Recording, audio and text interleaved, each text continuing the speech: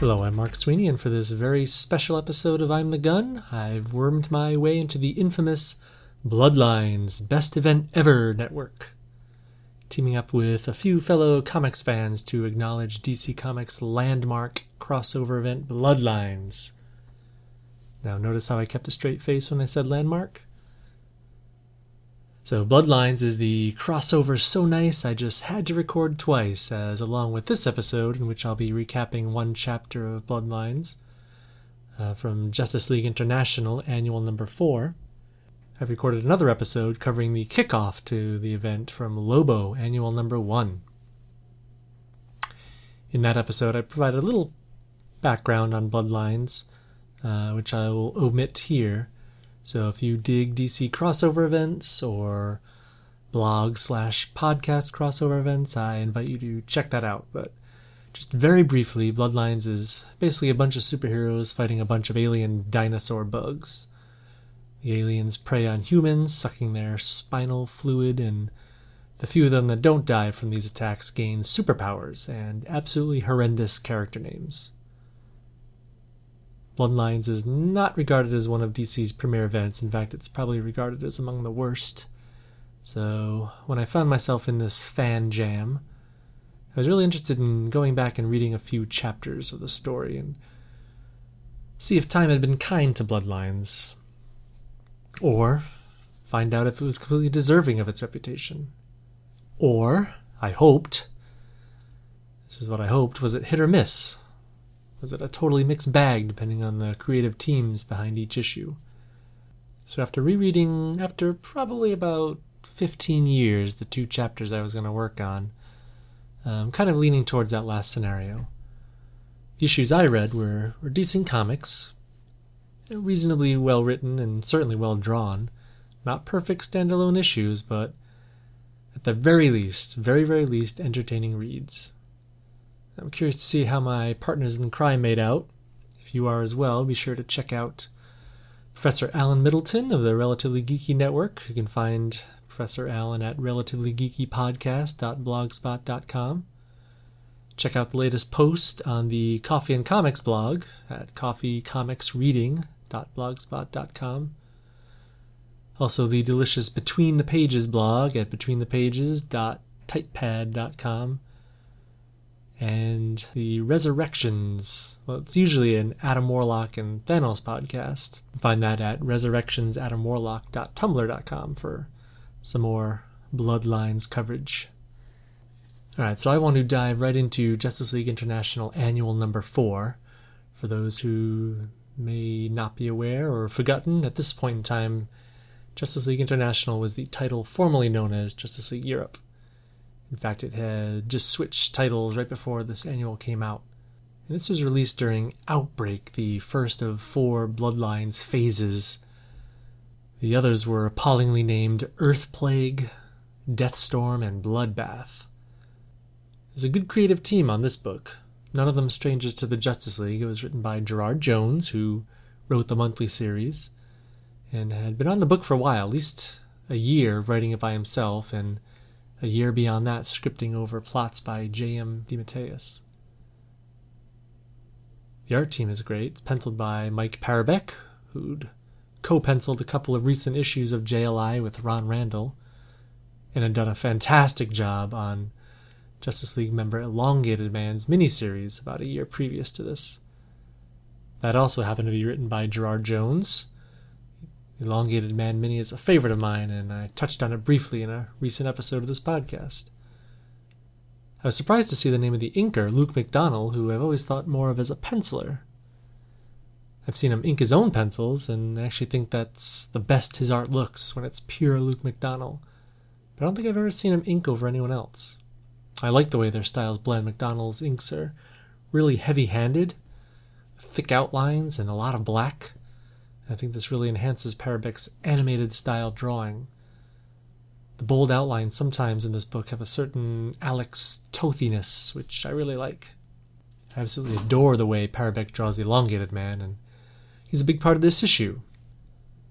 But I was surprised at how much I like the duo's take on Tasmanian Devil.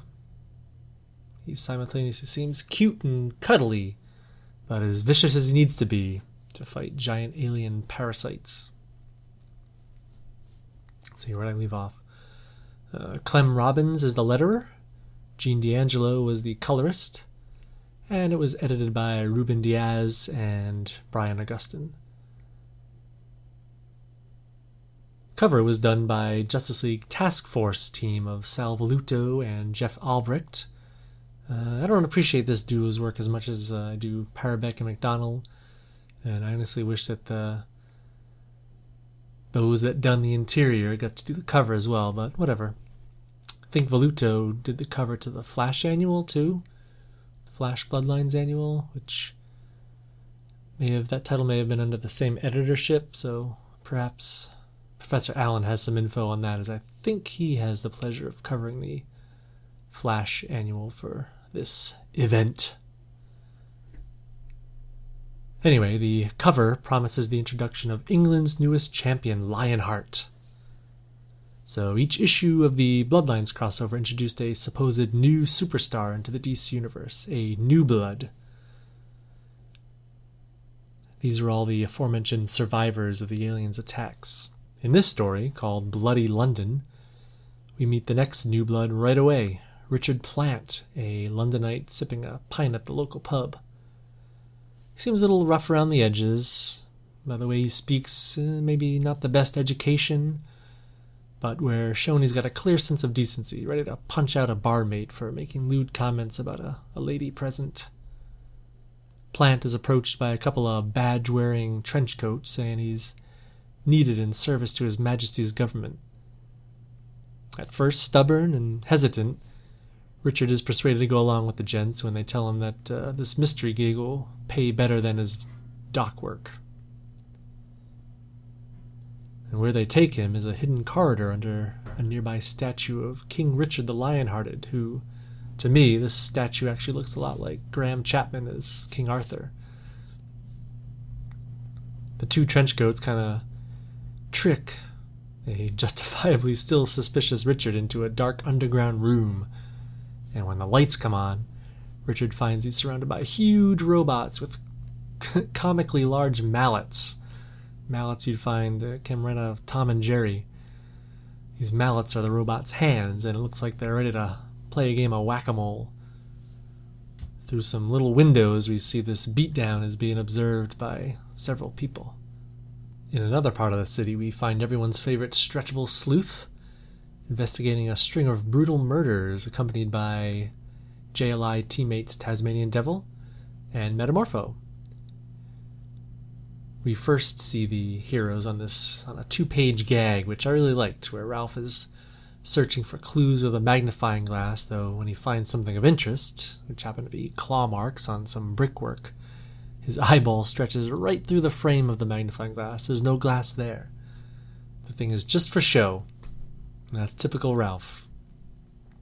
He's so into the investigation that when Taz shows up, Ralph is so startled that his neck stretches up about 5 feet. And when the two of them, Taz and Ralph, compare notes, they're doing it so intensely that when Metamorpho wafts up through a street grate as some kind of gas, it scares the hell out of the other two. It's a nice introduction for the core team of this adventure. Rex is there to report that there have been some sightings of 3 flying humanoids, leading the Justice Leaguers to think that though they've been searching for one killer, there may actually be 3. Back with Richard Plant, he's actually holding his own with the giant mallet-handed robots. He kind of resourcefully blinds one of them with his coat and tricks it into hitting another one. But when he gets socked, he notices the hilt of a sword, which he manages to draw not out of a stone, but out of a giant lion emblem. It's not a typical steel sword, it's an energy blade, which he uses to cut down the robots, and then takes it one step further, surprising his observers by cutting into their control room. Before he can cause any more damage, Richard is interrupted by Lord Elgin Whitestone, who takes Richard, sword in hand, to a study for a drink. Offered brandy, Richard refuses and requests courage ale. But what he really gets is a little family background. Whitestone breaks the news to Richard that his family name had sometime in the past been shortened from Plantagenet, and that he's a direct descendant of Richard I. In fact, the sword he's holding is, quote, an electrochemical reconstruction of Richard's own sword. I have no idea what that means. Whitestone goes on to say that he's working on a little project. He's recruiting, training, and equipping a group of special operatives to serve as England's protectors. Whitestone wants a courageous, well-bred person, such as Richard, to be the first recruit. His little arranged battle with the robots was a test of sorts, and he passed. So confident is Whitestone in Richard's accepting of all this that he's already lined up his first assignment. Back at the Justice League's castle headquarters, Ralph and Sue, his wife, hear over the radio a report of yet another murder, this time in Chinatown. Ralph rallies the troops being Metamorpho and Tasmanian Devil, and they head out. At the crime scene is another victim with the same neck puncture wound as the ones that have been popping up all over London. Hiding around a corner is Richard Plant, decked out in some new threads, apparently, and listening to the police procedure and the talk of 3 inhuman monsters who are believed to be the attackers. Now, when Stretchable Ralph, a misty, foggy Rex, and the shaggy Aussie Devil arrive on the scene, Plant mistakes them for the monsters. He jumps the gun and reveals himself as Lionheart, champion of England. Now, Lionheart is not the best character design, I'll say, but it's decent for the time, and by no means the worst-looking New Blood. He's got dark gray armor, very streamlined, except for the thick-necked headpiece, which is reminiscent of old armor, I guess. I really have no idea how he turns his head. But sword brandished, he tears right into the Leaguers, which is bad for them, but it actually gives us a good idea just what Lionheart is capable of. He can easily toss the super strong Tasmanian Devil aside, so he's got that going for him. He's got a mace, a techno mace, I guess, which can shoot beams, one of which stuns Ralph. He can produce an energy shield out of his forearm pieces. And we see his energy sword again. It slices right through Rex. When Taz fights back, Lionheart uses a rocket blast from his boots that sends him reeling. And when Metamorpho turns to gas, Lionheart has a little face shield that slides into place, protecting him from that sort of attack. The 3 heroes finally manage to restrain Lionheart and explain that they aren't the killers. They're cooperating with police and investigating the killings. They get some eyewitness reports of a large man with a beard, perhaps a Jamaican man with dreadlocks, and another with hair that goes straight up near the scene of the crime. And with that info in hand, and after another little hostile exchange with the Justice Leaguers, Lionheart blasts off with his boot rockets. Observing this little scene are the bearded man, the dreadlocked man, and the man with the hair that goes straight up. These are the shape-changing alien parasites that have been causing trouble all across the DC universe, killing lots of victims and leaving shitty superheroes in their wake. The aliens are, in a way, physical representations of the 7 deadly sins. And here, in this issue, we have Glonth, who's gluttony, Praetor, pride, and Gimir, avarice. But like I said, their greatest sin is the majority of New Bloods that they produce. Anyway, Lionheart reports back to Whitestone, who's already heard through the media about the interaction that he had with the Justice Leaguers. Whitestone reveals a little bit more about his true intention. He's got a real distaste for the Justice League, who he refers to as foreign paranormals. and how his Lionheart project was kind of a nationalistic stab at creating some competition for the Justice League, capable of running them right out of the UK. Whitestone takes kind of a threatening tone with Lionheart, referring to himself as someone who's been an integral part of the royal government for a long, long time. He cares nothing for modern technology, despite his involvement with the project, and his sole purpose he sees as returning his sort of people in England to their rightful place. He orders Lionheart to find the killers quickly, not only to solve the situation, but also to beat the Justice League to it and discredit the team. And these comments by Whitestone seem like a very deliberate attempt by writer Gerard Jones to sow seeds for a future story, but I don't think it ever came to fruition. It's too bad, as it sounds like it could have been for some decent stories. When he says long, long time, it makes me think hundreds of years. Who is this guy? But I don't think we ever see him again. So back at Castle Justice League International, the report of another alien attack at an open-air market has Ralph, Rex, and Taz kinda down. Their teammates, Dr. Light and Power Girl, drift through, too busy to help. Just as Lionheart shows up. He was led in by the Justice League's newest member, the teenager Maya, who now seems like the Golden Age Kamala Khan. Lionheart reports that his contacts in the government have established a pattern to the killings. They're moving east, and if the pattern holds, the next slaughter will be right in the Justice League's neighborhood. So the four men depart to scope out the surroundings, leaving Maya on monitor duty, which was the exact wrong move, as the aliens in their natural alien forms now show up at the castle. The hero's investigation turns up nada, zip, zero, but when they try to get a better look from the top of St. Paul's Cathedral, they see one of Maya's mystical arrows. That's what she does. One of these arrows shoots up in the sky from the castle, acting like a signal flare. Not sure what to make of it, they return to the castle to see Maya just about to be made a meal of.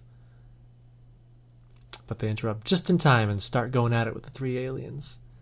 It goes back and forth for a couple pages, but Praetor, the acting leader of the group, at least in this chapter, manages to get the better of Lionheart and maneuvers him into that customary Bloodlines position and attaches his tube tongue to the back of Lionheart's neck and begins to suck.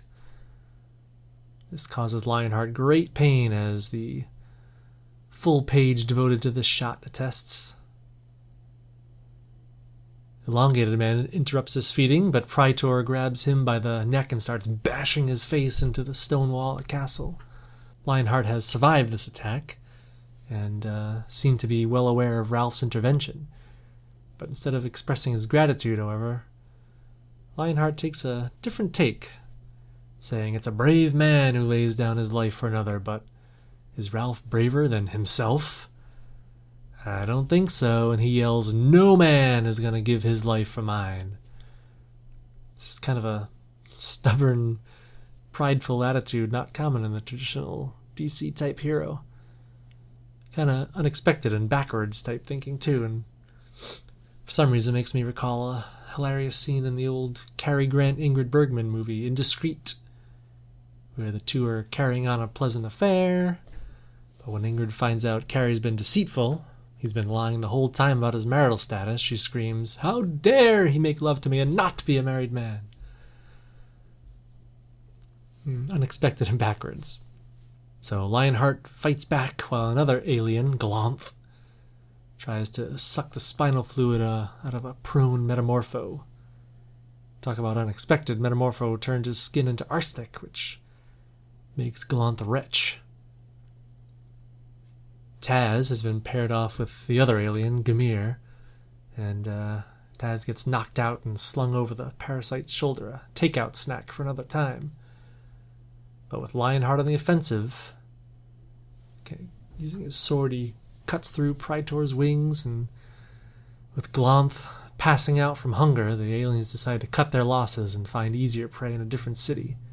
But not before a prideful threat from Praetor that he and Lionheart shall meet again someday. And Lionheart, the only conscious hero left, at least for the moment, makes his way to the monitor room to summon help. And as he does, he goes back and forth about his feelings toward his mission, and the JLI, finding it hard to discredit them after witnessing their efforts and bravery against the monsters. So he stumbles to the communications board and contacts the UN, reporting that the monsters have been driven from London by himself and those who he calls, as he passes out, the great heroes of the Justice League International. And that's where this chapter of Bloodlines ends. Overall, decent chapter of the Bloodlines crossover, I think. Lionheart wasn't the most embarrassing entry in the long line of Blue Bloods. That's something. It's never really defined what, if any, his superpowers are that he gained from this alien encounter, unless it's just the ability to survive spinal fluid-sucking alien attacks. And if that's the case, I can't see too many opportunities to use that power. His armor gives him a shtick, though, I guess, and we'd see him a few more times, actually. He'd turn up in some issues of Justice League International, and he'd get involved in an upcoming Justice League crossover called Judgment Day. But just like most of the other New Bloods, by the time DC's next big crossover rolled around, Lionheart's days were pretty much done. Alright, where does Bloodlines go from here? There's a few places you should look. As I said earlier, you should check out contributions from the other members of the Bloodlines Best Event Ever network. I'll be linking to them on my site, omthegun.blogspot.com. Stop by there anyway to check out some images from this issue and to leave any feedback you may have for this podcast specifically or for the Bloodlines event in general. I want to hear it. Email me at imthegun@gmail.com or find me on Twitter. There I'm at Mark Sweeney Jr. You can also use the Best Event Ever hashtag to follow along with other Bloodlines activity on Twitter as well. And I think this is as good a place as any to recognize some feedback I got on my Elongated Man episode. I got some Twitter likes and retweets from David Bowie Glamour. That's at Beetlecar21, who appears to have an unrivaled collection of Bowie clippings that they share on Twitter. That's great stuff. Ryan Daly from the Fire and Water Network of podcasts. I highly recommend the Secret Origins podcast. Got a like from Prolific Comics tweeter Gregor Rougeau. Fellow Bloodlines Best Event Ever networker Professor Alan Middleton loves Ralph and Sue as much as I do, at least as much as I do. And my tweet promoting that episode got some Twitter love from new friends Darren and Ruth Sutherland, who have a couple of great projects going, Trekker Talk and Warlord World, celebrating the work of comics greats Ron Randall and Mike Grell respectively. Definitely check those out at trekkertalk.com and warlordworlds.com. Got a comment on the blog from Arian from Arian's Archaic Art, who thought I'd like a post he did on his blog about Superman's Secret Identity, a miniseries by Kurt Busiek and Stuart Immonen. Stuart Immonen is one of my favorite artists, and I did enjoy Arian's post, which you can check out at artbyarian.blogspot.com. I think that's the most I've ever talked about feedback, but I want more, so keep it coming, please. Alright, that will definitely do it for this episode. So in honor of Bloodlines and those pesky parasites, Praetor, I'm talking to you. Keep on sucking.